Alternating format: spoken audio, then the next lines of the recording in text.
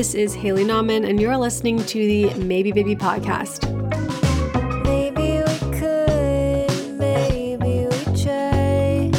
Maybe it's time, maybe it's right. Maybe right now, maybe tonight, maybe not at all. Okay. Hello, welcome back. It's me, your host, Haley Nauman. I don't know why I said that. Anyway, here with my friend and mentor, Verena von Pfetten. Verena is the co-founder of Gossamer Magazine, which is a biannual print magazine that examines culture and life through a cannabis lens. Really great pieces and interviews. It's also just beautiful. So check it out if you haven't. I'll link it in the email. But yeah, she's also just like a media veteran. She was she was my first editor. And she's just been a really great source of wisdom and friendship for me since I moved to New York. So I was really excited to bring her on to weigh in on the questions this week that I answered for Dear Baby, which were very like existential and like personal crisis adjacent, like the kind of questions you might bring in a panic to a wise friend. So I thought Verena was perfect to weigh in. So you're about to hear part one of the conversation. I split it into two parts because it's long and also just kind of like emotionally dense. So these first two questions you're going to hear us talk through is one about it being too late to do things in your life, just that feeling that it's too late, even if you know logically that that's incorrect. It's just like sometimes it's an overwhelming feeling. And also the feeling of getting bad news and sort of dealing with like kind of reveling in how that makes you feel versus seeking out optimism and kind of like whether everything happens for a reason is bullshit or not. So Verena had such interesting things to say on this topic, and I'm really excited for you to listen to the episode. So next week is going to be part two where we answer the other two questions. So let's get started. And pardon the background noise. We are working in a small space with other people. So, just let's call it atmospheric. Hi, so fun to see you. Oh, it's so nice to see you too. Are you in your new place yet, or when do you move? No, I move. We have like boxes coming tomorrow. Yeah. Have you used the like box up service where they like send you the big plastic boxes? No, but yeah. And then they pick them up from the new location. It's actually really nice. But okay. So we have those coming tomorrow. We have like a week to pack everything up, and then we're moving on Easter. Oh my God. Are you so excited? I'm so excited. I mean, I definitely am a little bit like wary of how much work is ahead, but I feel like it's maybe right now it'll be different because like I'm able to take off work more easily. Like I'm just going to like take a week off from the newsletter, and which is harder when you're working at a job. Like you don't want to take a week off to move. It just feels crazy, but like ultimately you do need it. Yeah, you definitely do. It's like the fact that people are expected to move in like one day on a weekend is so psychotic.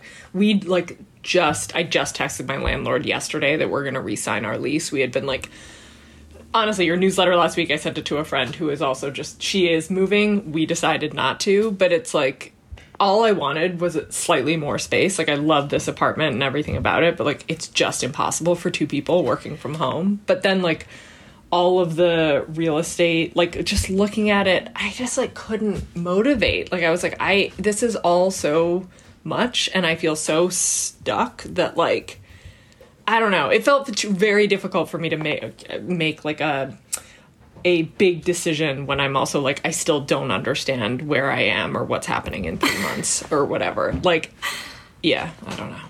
Are you in a one bed? We're in a one bedroom, and it's like, I mean, it's fantastic for one person. Honestly, it was good for two until working from home. It's like now there's a desk in our living room. Like I won't even, it's like so disgusting. You're like next to a pile of laundry and like sitting on my hamper. This is like where I do calls when Nick's in the living room. It looks very glamorous. This is like the definition of Instagram versus reality or whatever. Like truly the definition of it. That's so funny. Yeah, I mean, my whole bed is behind me. Like laundry to my right. Like, yeah. It's like, oh. And then the only other dumb thing is our kitchen, which I did not register until I moved in. Like when I looked at the apartment, everything was perfect, and I just like didn't register this thing. It doesn't have any drawers or cupboards. It's like I never thought to check for a drawer. And that doesn't sound like such a big deal, except like nowhere I don't have a drawer other than like my own, things. That is a big deal. What Especially the in hell? the kitchen, like all like utensils and shit is like God, real estate in New York, man. It's like this, it's like everybody thinks about it all the time. I know, it's like we get on this, I know we're supposed to talk about other things, but like this is what's important to me right now. It's kind of a nice escape, like I said. It's like... Yeah.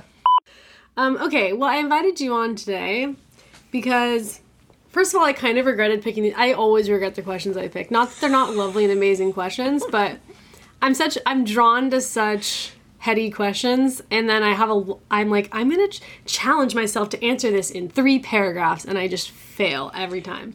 I mean, I was reading your answers and I was like, oh, these are like, those literally are 5 fully formed, like, feature-length essays. And I was like, how does she do this? Right. Like, how long did it take you to write those? I started it on Tuesday morning, so... I mean, still, you did those in like 2 days? Yeah, 2.5. That's incredible. It was like 5,000 words. A big, huge mistake. Like, literally 5. I did a word count because I was curious. It was 5,000 words. I know. That's amazing that you can write that prolifically. Thank you. It's actually really, it's not gonna, I can't keep going because, well, I would have taken longer to write it, but I keep having this issue with podcasts where they get pushed later and later, and then I have to edit the next week. Yeah. So that happened this week where I was full podcast editing on Monday. Couldn't start this until, this is really boring minutia, but it ends up fucking me, and I get really burnt out when I do it like that. Well, I mean, whatever. As a reader, I love it. But wait, really? Okay, so you didn't feel like Jesus, like, because I feel like if I read 1 essay, I would not want to read 4 more after that. But I thought they were all really interesting and all very different. I mean, do you get, I don't know, does Substack show you, like, can you see how far people read? I guess not, because it's email, right? No, I don't get any information, like, none. That's crazy. I mean, I get a little bit, but it's really useless information. Yeah. I mean, I read it. I'm sort of, like, settling in, and then I'm reading it. Okay. Sorry, and I have to assume that, like, it's also kind of your brand, Like, I hate that word, for lack of a better word, but that's, like, your style. And I have to assume that people that are subscribed to your personal newsletter are, like, invested in it and, like, appreciate the length. That would be my guess. This is actually a great intro to this podcast because I'm already leaning on you to give me a pep talk right now. How many pep talks have you given me over the course of the I have day? no idea. I think I just, like, I don't know. I always go in pep talk mode. I shouldn't even presume you need my fucking advice. Of course I do. So the way I was going to introduce you is to say that you were my first editor ever. That's wild. Yeah. And we didn't work together for very long. We just overlapped at Manderpeller like for a year. Was it even? I think so, because I was originally only going to do 3 to 6 months. I mean, maybe it was a little under a year. And I know that then I ended up, like, staying on because I felt bad. And loved it. Like, I did, like, really love it. And I was just like, but, like, Leander was like, can you stay? And I was like, yeah. And then I just kept staying until I was like, okay, I really can't anymore. This is way longer than I had anticipated doing this. Yeah, totally. Yeah, so we overlapped for a little bit there. And then I feel like we just stayed in touch as friends. But also I feel like I've turned to you a lot in moments of, like, crisis is probably too strong of a word. But I feel like I've turned to you as, like, a mentor a lot in media because you are just, like, really smart and compassionate, and I feel, like, perennially new, even though, I don't know, am I new still? I don't know. I just don't have a traditional path, I guess, is the better way of putting it. I think yes, I think that's a good way of putting it. I think I have, like, more, like, corporate and varied experience, I guess. Yes. But the thing I was going to say is that, I have now been out of any really, like, corporate media role since 2015. Aside from, like, consulting stints or whatever, like what I did at Man Repeller. And so in some ways I feel like people who are far younger and quote unquote newer than me have far more knowledge about like the workings of media as it currently exists. Like I feel like out of date, basically, which is honest to God fine with me. Like if I never have to like know the ins and outs again. Yeah, totally. Okay, well then let's jump into one of the questions. Okay. I feel like the one that relates to the most is the fifth question, which was, can you talk about feeling like it's too late? This is the person's word. They said, can you talk about the feeling of it being too late? I know logistically it isn't true, but the feeling is overwhelming. That's like my short version of it. Yeah. Have you ever felt like it was too late with your career or with your life and anything you've been doing? I think I loved that question. That probably felt the most personal or like applicable or relatable to me. My perspective on it right now, because I obviously, like, I've had varied experiences with that feeling. I'm 37 and I currently feel it. It never goes away. It never goes away is the answer. And I think it's all really cyclical. Part of the reason I feel it now is that, like, you know, I have started my own company and I have a publication, whatever. And there's like the narrative of like founders and like particularly a narrative, obviously, around female founders that like I both occasionally benefit from, but also am like really, really over. And I think what comes with that narrative, or what has dominated that narrative, is also like, you know, this is true of men as well, but like the sort of like young wonderkind, right? Like, you know, not even 30 and founded her own business, or like, you know, now there's like 22 and 23-year-olds that or like teens. Totally. And it is not at all that I don't think, you know, people of that age are capable of doing it. Absolutely. But I think that context is really key for a lot of that, and not just doing something younger doesn't necessarily mean anything. You know, my perspective on it right now, and the things I also sort of tell myself, is a lot of that comes with privilege too, you know, or like is a result of privilege. Like young people who start their own businesses, like I would hazard a guess, there's obviously going to be exceptions, but those are people who are doing it because they have financial security. It is incredibly precarious to go out on your own. You know, you essentially have started your own business, and it's really fucking scary. You have no one to fall back on, or you might, I don't know. But like, no, you know, I think in many ways I'm obviously like more successful than I was at 29, but I'll tell you, I was making like 4 to 5 times as much money at 29 than I am now. So what does success mean? But I do worry, like, for me, again, it's just the founder thing that, like, you know, am I going to age out of people finding anything I do interesting? Like, but at the same time, I find, you know, my friends and the women and the people that, like, I consider mentors, or the people I admire, like, are usually far older than me, you know, like, I'm 37, they could be in their 50s, and I admire and look up to and respect them and think they're super, super successful. So, you know, I think the answer, one, is yes, it never really goes away. And two, I also think just the definition of success is really cyclical and varies depending on where you are in your life. I think you sort of addressed this a little bit in the question, which I thought was smart. Like, successful at what? Again, I was more successful financially, you know, 8 years ago, but I feel more fulfilled and creatively inspired and professionally successful now than I did then. But like, I'm having a harder time paying my rent. So what does that mean? You know, I'm watching most of my friends, you know, buy houses and like have second kids. And, you know, I'm looking at apartments with my partner, and we're sort of like, can we afford to pay another $100 a month?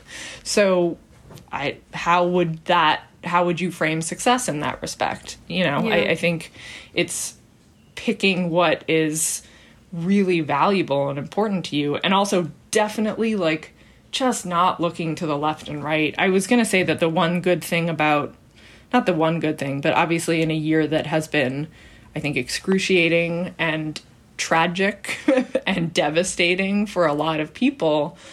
And while I think the isolation has also been really, really hard, I have found it very good for my mental health to not like be out and about with like people that I would maybe consider either competitors or like, you know, on my same level and watching their trajectory. I find it a lot easier to just like be in my own bubble and focus on what I want to do rather than constantly looking to the left and right and being like, well, this person is 4 years younger than me and their company's already this size. At least being sort of in lockdown has made that ability to just look inward and focus on yourself a lot easier for me. Yeah, absolutely. I mean, I think one thing I didn't really fully dive into in the answer, maybe because I just was worried about getting too cliche, but like it is so true that something coming from someone younger like doesn't make it better. It's really hard to like train your mind against that. I think that like the veneration of youth itself is like part of the same system I was saying is really fucked up. Mm-hmm. But it comes from like people who have like young success and like the kind of commercial metric we typically use that term. Like you said, it usually come from privilege or if they got really lucky. Like luck is crazy. Like yeah, something went viral and then you made a business off of it or whatever it might be. And I feel like I understand why we celebrate these because they're strange phenomena. But I feel like, and I'm sort of making this up as I go along, but I feel like it's created this value system that doesn't actually exist. Like it's not better because it's young, it's just rarer, therefore we tell the story about it. But like a book that someone publishes, I've been thinking about this a lot with a book because I'm like kind of trying to cobble together a proposal right now. And while I used to have this feeling of urgency about it. Like I remember when I was like approaching my 30th birthday and like Gia Tolentino's book was like fucking everywhere. And I was like, I didn't think that I was going to I didn't think I was going to care about turning 30 until suddenly like this 30-year-old had like the most popular like cultural commentary, like even though it was just in my little tiny world, you know what I mean? Yeah. And it felt like it gave me like so much anxiety, which is so silly because I mean, all the obvious things. It's not a competition. It's Gia Tolentino. It's just like, it's so silly. But I think like, at that time I felt like an urgency. Like I cared about her age, the fact that she was the same age as me. Or I knew it was stupid, but I still cared, which is like always the issue, right? We don't feel the way we know we should. Yep. Which I feel like is sort of what this person's question is about. One thing I was going to say from what you said and talking about the veneration of youth a little bit. One thing I will say, I fucking love teens. I've said this forever. Like, I think teenage girls in particular are like, they drive culture. They're one of the most powerful forces like on the planet. I love them. Like, I truly love them. I say this also to all my friends, like, who have kids. I'm like, they're fine. You have them now. As soon as they hit like 13 and you don't know what to do with them, like, give them to me. All I want is to be surrounded by like teen girls. And so I think I also love teen girls. Yeah. And so I think part of it is, you know, in some ways the closer you are to that, the more connected you can be to like the cultural conversation that I do think they are often driving. But separate from that, and something I actually think about, because I think Phil Picardi wrote about this at one point. You know, he was like he's very young still, but like was sort of touted as this like Conde wonderkind. Like he just was so accomplished, so hardworking, like, you know, I don't know. I don't think I've ever said this word out loud. Indefatigable? It's too many syllables. I don't even want to say it either. You know the word I'm talking about. Yeah, 100%. Like, tireless, I guess. And that is very doable in your 20s, but that's ultimately very rarely sustainable. You know, I think some people have that in them forever, but I think I used to be that way too. And then you sort of hit a point where you're like, this is not worth it. Like, this output is not worth all the other things I'm sacrificing, both either on a personal level, on a social level, on a mental level, all of it. And so I guess I would just also add that perspective to the idea of like having success by a certain age. Like, that can just be driven by peers who are currently just like running as hard as they can. They're not going to run that hard forever. And like the ground kind of evens out. And I will also say, while I look at it, you know, the perspective I had on the question related to me as like a founder or whatever, I would say that I feel like for most of my friends, some of whom I would consider very successful, but are also probably just like medium successful, you know, like they're not like articles aren't being written about them. Like they have good jobs and they're good at their jobs, and that's that. And they're really happy. And I have found that most of my friends that worried the most about it, myself included, when we were younger, you kind of hit a point where you like don't worry anymore because you realize you don't actually want it. Like, that's the other thing, and I can speak about this only from a media perspective, and maybe we've talked about this too in the past, but like a lot of like younger writers sometimes are like, I really want to be an editor. And, you know, there are different forms of editing, but sometimes editing is just managing people. And I've had a lot of like younger people I've worked with then eventually make their way into like managing and editing and be like, I don't actually want to do this. Like, I just want to go back to writing. You know, I don't actually want all of the like success that like, or success is the wrong word, but like the cachet that the title gives me, or feeling like I got more seniority or whatever. Yeah, no, absolutely. I think that like, well, that's what I was going to say is that, like I had that urgency about the book, but now I'm sort of dragging my feet, I think, on purpose. I'm like, why rush this? Like, I don't want to put out, like, assuming I can put out a book, but like, my choice would be for it to be very good. And I feel like I'm improving all the time. And I would just rather, like, if I put out a book that's much better at 40 than when I'm 31, because I rushed, that's fine with me. Like, and I mean, this is probably not that applicable of a scenario since most people aren't in media, but I do think that like you do maybe grow out of feeling like it's that important to be young to do things. And something I've been thinking about that you just referred to is like people think that like exposure is good. Like exposure. It's such a value of our society and culture. But exposure just invites scrutiny, and it really complicates your life, and it's not all it's cracked up to be. Like, if anything, what it answers most effectively is like your desire for validation. Like, that's what it fulfills best. And that's not really something I want to center my life around. Like, if anything, it kind of keeps you back in like a high school mentality where like you really care about what people think of you. So I feel like being a center of attention, which everybody thinks is like the best thing to be when you're like, I mean, what a disaster to be like an editor-in-chief at 25, in my opinion. I would not want to have done that. No disrespect, but like 100%. 100%. I would not feel ready. I mean, like, I feel like a lot of these people who are venerated for being in positions really early, they may be really skilled in certain ways to have gotten there, but they're still 25 in their brain. And like, I feel like that's going to be hard for them. And I feel like that's true of getting to anything early. Like, why not get to it late? Like, I love friends whose parents are a little older and like people who have older parents, like they have this sense of like wisdom. That's you? Yeah, my parents are very old. Yeah. How do you feel about that? I always liked it. I never, it was interesting because it felt like I had friends who had much closer relationships to their parents, I think, because, when parents are younger, my parents are both German, so they're old and German. So like they have like a very like conservative old person mentality. How old were they when they had you? My mom was 42 when she had me, and my dad would have been, was 51.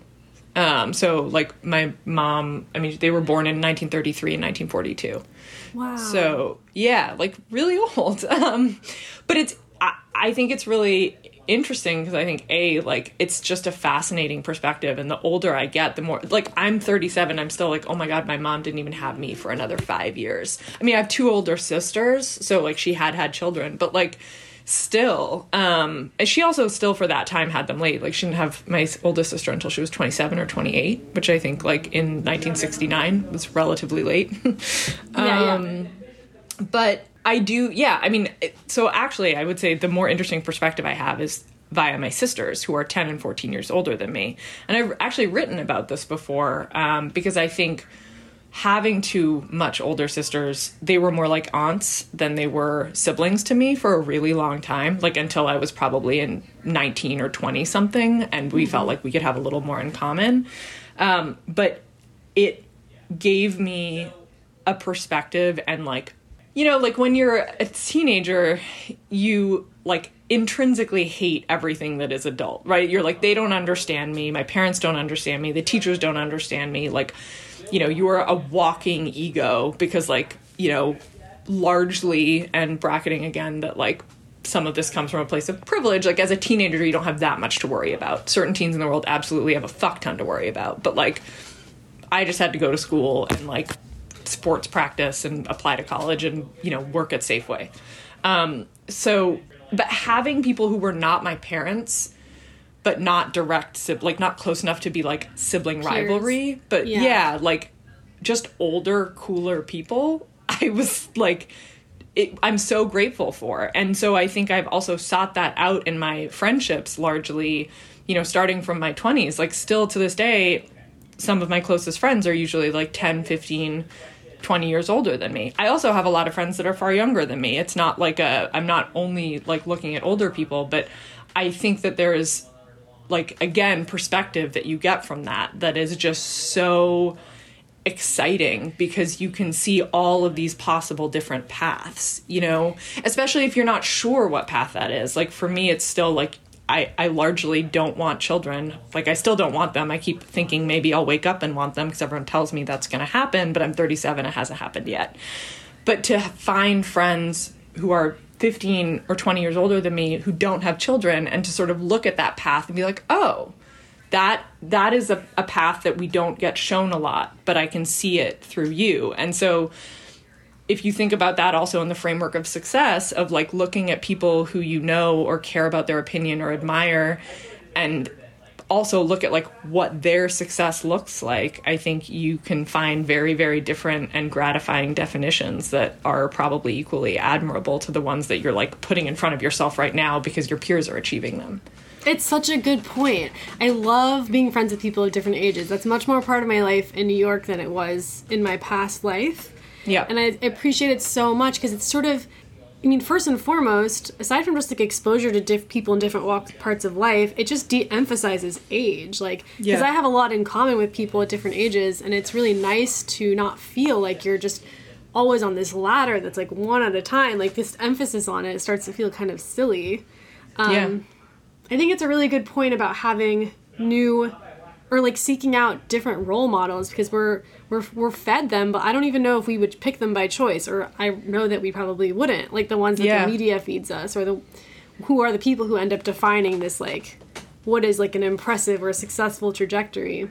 Yeah. It's also hard if like all of your friends, like I guess I'm imagining if somebody lives in the South, in a town where everybody gets married really young, and they like follow various set guidelines, I think it'd be pretty tough to feel like, I guess what I'm saying is seeking out community who shares your values can do so much for like breaking those little mental barriers in your mind. 100%. And like, obviously there are plenty of ways that is accessible now that certainly wasn't 20 years ago, which I think is really incredible. And the last thing I wanted to say was also, I sort of said this, but success, again, is really, really cyclical. Like, the people that I know there are plenty of people who were, like, young editors-in-chief who then eventually got laid off and then never found another job and are now in their 50s, and I'm talking about friends of mine who are, like,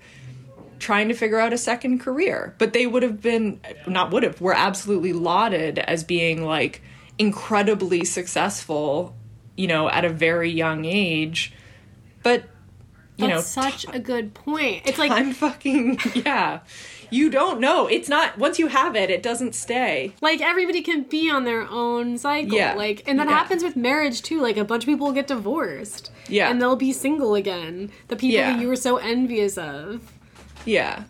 Basically, like, success does not guarantee future success. So, like, it's largely meaningless, is what I would say. Like, yeah.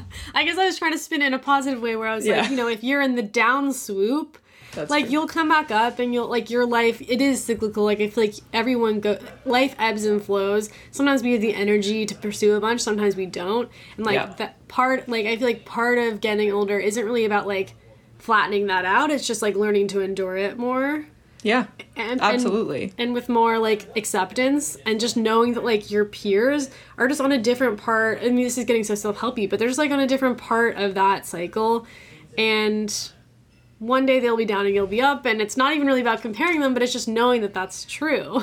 That's like a virtual fact that one day they'll be down and you'll be up. Like, that's going to happen. And the other thing that is 100% true, and again, you sort of address this, but it's like really just figuring out what you mean by success and like figuring out the things that ultimately like make you functionally happy on a day-to-day basis. And so I say it that way because it's not like do what you love. Like, there's nothing I hate more, but like, what are the things that literally make you like okay with getting out of bed every day and like okay with going to sleep every night, and like figure out what those things are, and they change for sure. I was gonna say they change too. Yeah.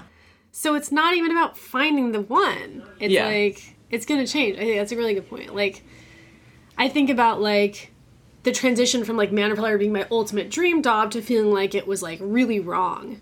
And, like, neither of those, like, that didn't, me feeling like it was wrong did not mean that it wasn't one point really right. 100%. It's just, like, you're fluid, we're fluid. So, like, I almost think that, like, people searching for their passion or searching for their dream job, aside from the fact that, like, a lot of times that's sort of, like, a fruitless endeavor anyway, given everything about our society, I also think it sort of acts as if that is, like, a journey that ends rather than just being something that's, like, turning over all the time. Yeah. You know? Okay, well that kind of brings us into one of the next questions, which was, I recently received some disappointing career news. Should I tell myself everything happens for a reason, or is there another way? I love this question also. How do you feel about everything happens for a reason? This is funny. It's a hot button topic in my household. Oh, really? Yeah. So I don't want to say I believe in it. Like, I don't necessarily believe everything like is universally, there's like, you know, defined or divined. But I think, sorry, I'm sort of stumbling around this. Okay. I do say that phrase. Like, I do believe when something goes wrong, I'm like, everything happens for a reason. I'll explain what I actually think when I say that. Yeah. Drives my boyfriend nuts. Like, truly, he's like, there's nothing I hate more. Like, that is not a real thing. Like, not everything happens for a reason. There is no reason, whatever. So it's like we do have a constant tension around that because, like, that's kind of my MO when things go wrong. But it's not that I think genuinely everything happens for a reason. I think one way I'll answer this, and it's something I've learned relatively recently about myself, but it is a trait that I am very grateful I have. I don't know where it came from or why I have it, but I am largely devoid of regret. And that doesn't mean I don't think I did things wrong or should have done things differently, or like that I've never treated somebody badly or ever made the wrong decision. Like, absolutely, I think all of those things. But I do not feel like it is not something I feel that I ever like look back on and dwell on actually doing it differently and envisioning that different path. Like, that, I just don't do that. I can think like, man, that was wrong. But then, like, my brain immediately is just like, okay, so now what? Like, forward. Yeah. And I am so grateful for that. Again, I couldn't tell you where it came from, but, like, it really, really, like, of all the other anxieties I have, I am so happy that that is not one of them. So I can't necessarily tell someone how to have that, although the only thing I will say is that it's really just about, like, that's the situation now, whatever that situation is. And, you know, in the case of this person who wrote, like, they didn't get the residency they wanted, or were hoping to get. One thing I would say is I'm not sure that there's necessarily anything they could have done differently. So, you know, like, that is a decision, or that's one of those situations which I think can be largely out of their hands. I mean, I'm sure you could go over your past with a fine-tooth comb and, like, if only I'd studied harder for this or gotten a better grade or a better recommendation or whatever went into this application, of course. But at the end of the day, like, that's, like, that is whatever that application process was, and that, you know, sorting and waiting list, like, that is a system far bigger than one person and far bigger than like any reasonable, like, minute decisions, assuming someone really is just kind of like trying and doing their best to achieve the thing they want to achieve. Yes. So, you know, okay, so now what? Like, this thing that you've been working towards forever doesn't look the way you thought it would. And that fucking sucks. And, like, I think everything happens for a reason should not be, like, sack it up, you know, pull it together and, like, put a smile on your face and be happy. Like, be miserable. Like, wallow. Cry about it. Like, for sure. Bitch about it to all of your friends. And like, feel free to think your life is over. Like, that, none of that, like, those two things aren't mutually exclusive. I just think the only way for me, and I would just hope someone takes something of this, like, the only way for me to then function is to recognize, like, ultimately the only thing we have control of in our life, literally the only thing, are, like, the decisions we make. That's it. Like, everything else is out of our control. The only thing I can choose to do is, like, if I'm going to get up and walk to the living room, or, like, get up and write the email. That's such a good point, because we can't even control how we feel, which is one of those things that people say you can control. No, you can't control that. Absolutely. No. But you can only control, like, what you do. And so I try really hard to just be profound. Like, okay, this is fuck. Like, I can't do anything about this shit. So, like, what can I do for myself? Like, what are the small things that I can do now? And sometimes you don't know the answer. It's just like, okay, I have to walk into this new residency and, like, see if it's as bad as I thought it was going to be. And maybe it will be fucking great. And you'll be like, oh, never mind. This is the best thing that ever happened to me.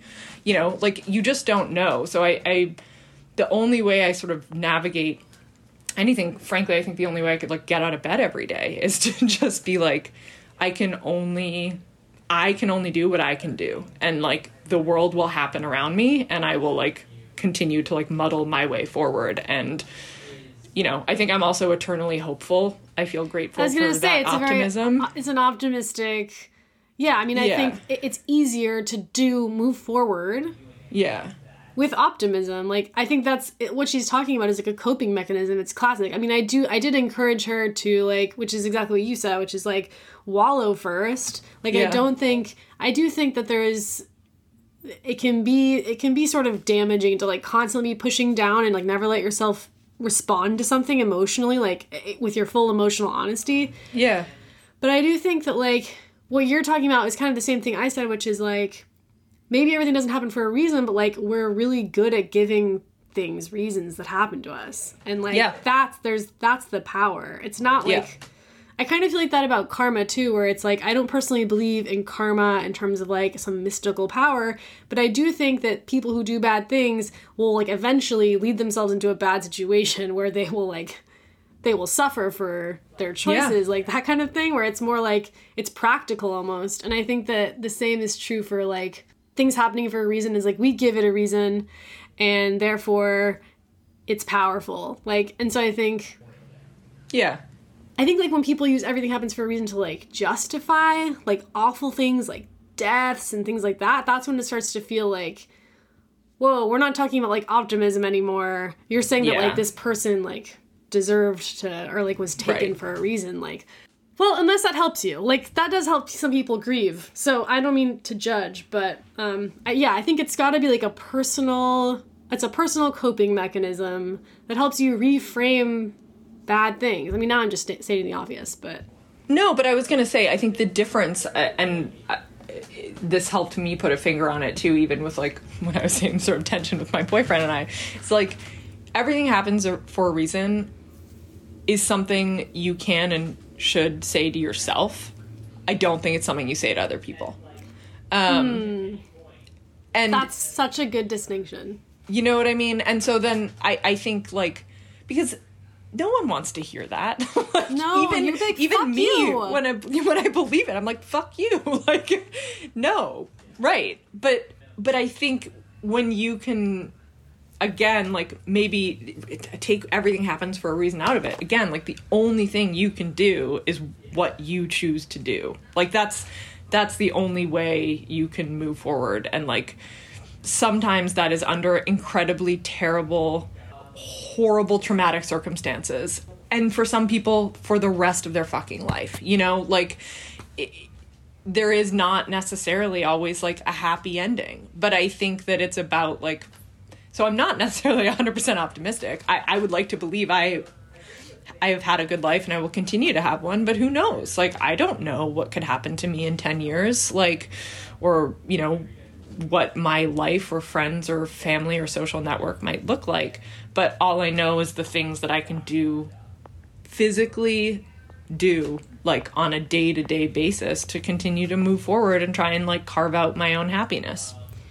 Yeah. I mean, I think that, like, we often think of optimism as just being smiley all the time or, like, always seeing, like, the bright side of something.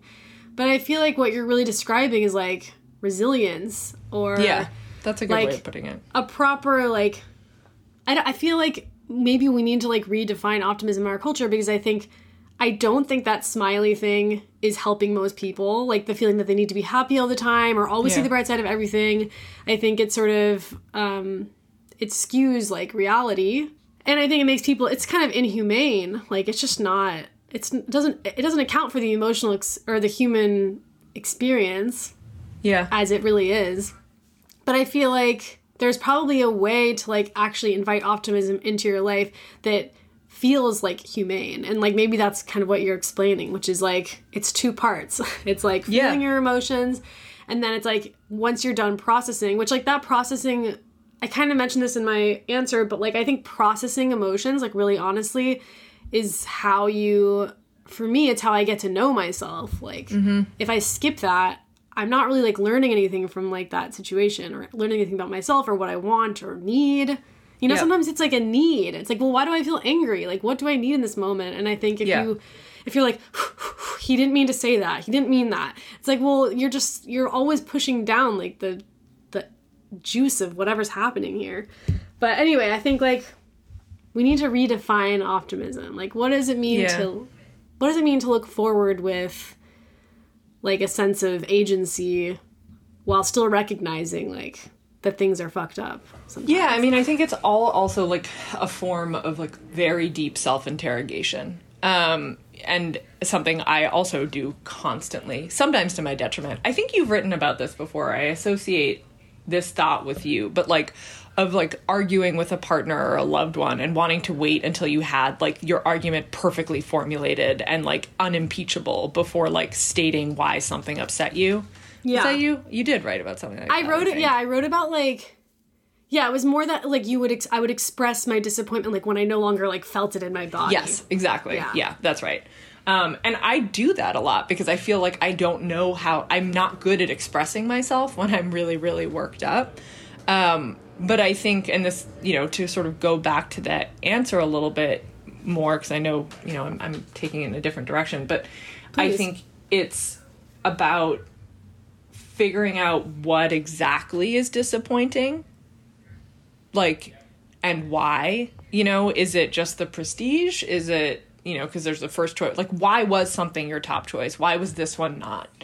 And then I think ultimately, and I hate to sort of be like, pull yourself up or whatever, like, take your fucking time and do whatever small baby steps you can, but also in general, like, just be kind of open, like, go into the thing that is not the thing you thought it was going to be, and, like, look around for a while and take it all in, and, like, you can still feel depressed, but I just encourage, like, the self-interrogation to make sure you're not wallowing so far as to, like, tune out what other paths or opportunities might be opening because of this. And, like, I know that starts to sound self-helpy, but I do think that, like, that is a form of, like, or that experience is, like, also an exercise in creativity, which is really good, even if you don't work in a creative pursuit, you know? Like, yeah, that's a good you have point. to think creatively to try and be like, okay, well, what else could I do here to, like, maybe get a little bit of this thing that I feel like I lost or was taken from me, and, like, where are the other avenues through which I might find it. So not doing that immediately, like, take your time, but just try and be very, like, eyes wide open to whatever experiences is coming your way instead. It kind of reminds me of Everything is Copy, which is like... Yeah, that's true. Yeah. It's just, it's like, And I feel like the reason I have always found that expression so compelling is because it accounts for the fact that, like, most things that we think are going to be good, like, aren't as good, and things that we think are going to be bad are, like, really interesting and teach us things that we would never trade. And I just feel like, you know, we're not always good at understanding, like, what's going to be fun. Like, imagine going to a thing where you're, like, you dread it all day and then it's, like, the best time, and, like, when the inverse happens... And just, like, life is just so, I mean, talking about getting self-helpy, but it's, like, so unexpected, and that's, like, really what makes it interesting. So I feel like, you know, sometimes it might be more interesting to go, I mean, I don't know if what this residency is, but it might be kind of interesting to not go to the top ones that you want. I was honestly just about to say, like, I again, in a vacuum of not knowing much, like... all I can think of is, like, a palpable sense of relief. So, like, also potentially not any sort of residency, anything where it sounds like you're applying for something and there's tiers and, you know, first choices and second choices, whatever. Like, we're talking about it as, like, a hierarchy or a measuring system, right? And you're up against other people who were better, quote unquote, better than you, and therefore got the thing you didn't get. I would also probably very quickly start telling myself, like, okay, maybe it's a good thing I didn't get it, because, like, can you imagine, like, the mental stress that I would be under, like, looking around at the people I'm surrounded by and, like, you know, the imposter syndrome I would have. And then I would probably immediately be like, okay, great, now I'm just gonna, like, succeed and, like, excel the shit out of, like, this residency, which was maybe my, like, 20th choice. But, you know, that's I'm another going to be thing. even like, better I at think it. of that. Yeah. I was also imagining that she's moving to, like, a city. I mean, I don't know if this is true, but I was imagining she's moving to a city she doesn't care about. Like, living... Maybe, I don't want to trivialize it, but, like, living in a city that you hate is, like, interesting. That would be an interesting experience for you. And, like, I think that those experiences are really formative, and... you know, maybe that's the optimist in me too, who has, like, shaped my past to always be, like, meaningful to, like, where I got today. But I think one day that will be true too of this experience. Like, I think a lot about how much I suffered in my 20s about my career, and then ending up, like, writing a lot about career and, like, feeling like I understood people who were stuck in careers better than I would have had I been in my dream job since I was young. And I feel like, you know, obviously I'm just, like, narrativizing at this point, but I think that, like, that's sort of the human experience. It's like the thing that you didn't want ends up making you wiser, or whatever it is. It's like, just, it will be true. Or maybe for this you'll too. hate it forever, but then the next thing that happens that is a little bit better, you will be that much more appreciative of. Like, you know, I think there's also certainly worlds in which, like, something feels wrong kind of forever, but not now you know what it means for it to feel wrong. Like, and that's not useful. everything feels wrong forever. Yeah. Yeah. I always think about that with, like, first jobs. Like, it feels really crazy to, like, love your first job. I think the best, honestly, like, the best professional experience you can have is to, like, have really hard first 1 to 2 to 3 jobs. Or, like, maybe your first one is good and then your, like, second and third are horrible. Like, I really think you have to have bad jobs in order to, like, find any sort of literal professional success and personal fulfillment. Do you have a home phone? No. It's our fucking intercom. Oh, it's your our buzzer. Yeah, but it sucks because, not that anyone cares, it doesn't work. Ours is the only buzzer in the building that works, and our intercom doesn't work. So every time it buzzes, I have to stick my head out the window and be like, who are you buzzing? Because no one else can hear you except for me. And then, like, and every time they're like, sometimes they're like, you. I'm like, yeah, but I didn't know that. Like, I don't know that you're, whatever. It's a whole thing. It's classic New York apartment. Yeah, anyways. Yeah. Yeah, I think, like, that's the, I mean, not to get back to the other question, but, like, having your dream situation when you're young, I don't even know if it counts, because you, first of all, you don't really know yourself. You don't know what's your dream situation. If you have it too young, then you can only go down. Like, I kind of think it's a little scary to have that. So, you know, better to give yourself time anyway. Yeah, and you have no frame of reference. Like the number of like times I also like thought I hated something, and then like 5 years later I was like, I had no. I mean, whatever. That's like everyone's. Or vice versa. Like sometimes Yeah. I was like, I thought my first job was like so cool. Like Yeah. I mean, I didn't like my personal job, but I thought it was like really cool that there was like scooters in the office and stuff. And now I look back and I think that actually I don't like what that company was doing or whatever. It's like, it just. Like, our relationship with our past is, like, so fluid. Like, you'll feel it just changes as you get older, and, like, your whole story will change, so. Yeah. And also, Anyway, it just okay, keeps happening. That's all. Wait, what? That stuff it all keeps happening. That's It just the never thing. stops Like, happening. Yeah, like, this happened with this person in their residency. Like, I can tell you a million things that have happened to me this year that I'm like, that's not how I wanted it to go. But, Absolutely. you just gotta keep going. It's so funny because it's like you always, when you're young, you think that like these things aren't going to bother you when you're older, but you just can handle them different. You just handle them. They just don't affect you as much. I feel like that's what it actually means to like mature. Like it's not really like solving your problems. It just means like not feeling like it's the end of the world when they happen. Yeah, it's a frame of reference thing. You can't rush it either. That's the worst part. Which actually, maybe we should pop to the next question because there's a 22-year-old. God bless. Who feels ashamed of her youth, which I definitely remember feeling. 100%. I used to tell people I was older forever. And I think I told people I turned 30 like earlier than I did because I was so sick of people being like, you're almost 30. And I was like, I'm just going to start telling people I'm 30 now so I don't have to hear it anymore. That's funny. Yeah, I feel like I felt that most acutely when I was like 25, 26 because I was working in HR and I felt like I was way too young to be like giving people advice. Mm-hmm. And so I really wanted to seem older, but also just generally I kind of felt that throughout my life in 20s. But so she says, she basically wants to ask, how did she stop cringing at her mistakes, give herself grace and forgiveness and maybe implied in her eagerness, I think she maybe wants to be more comfortable with being her age.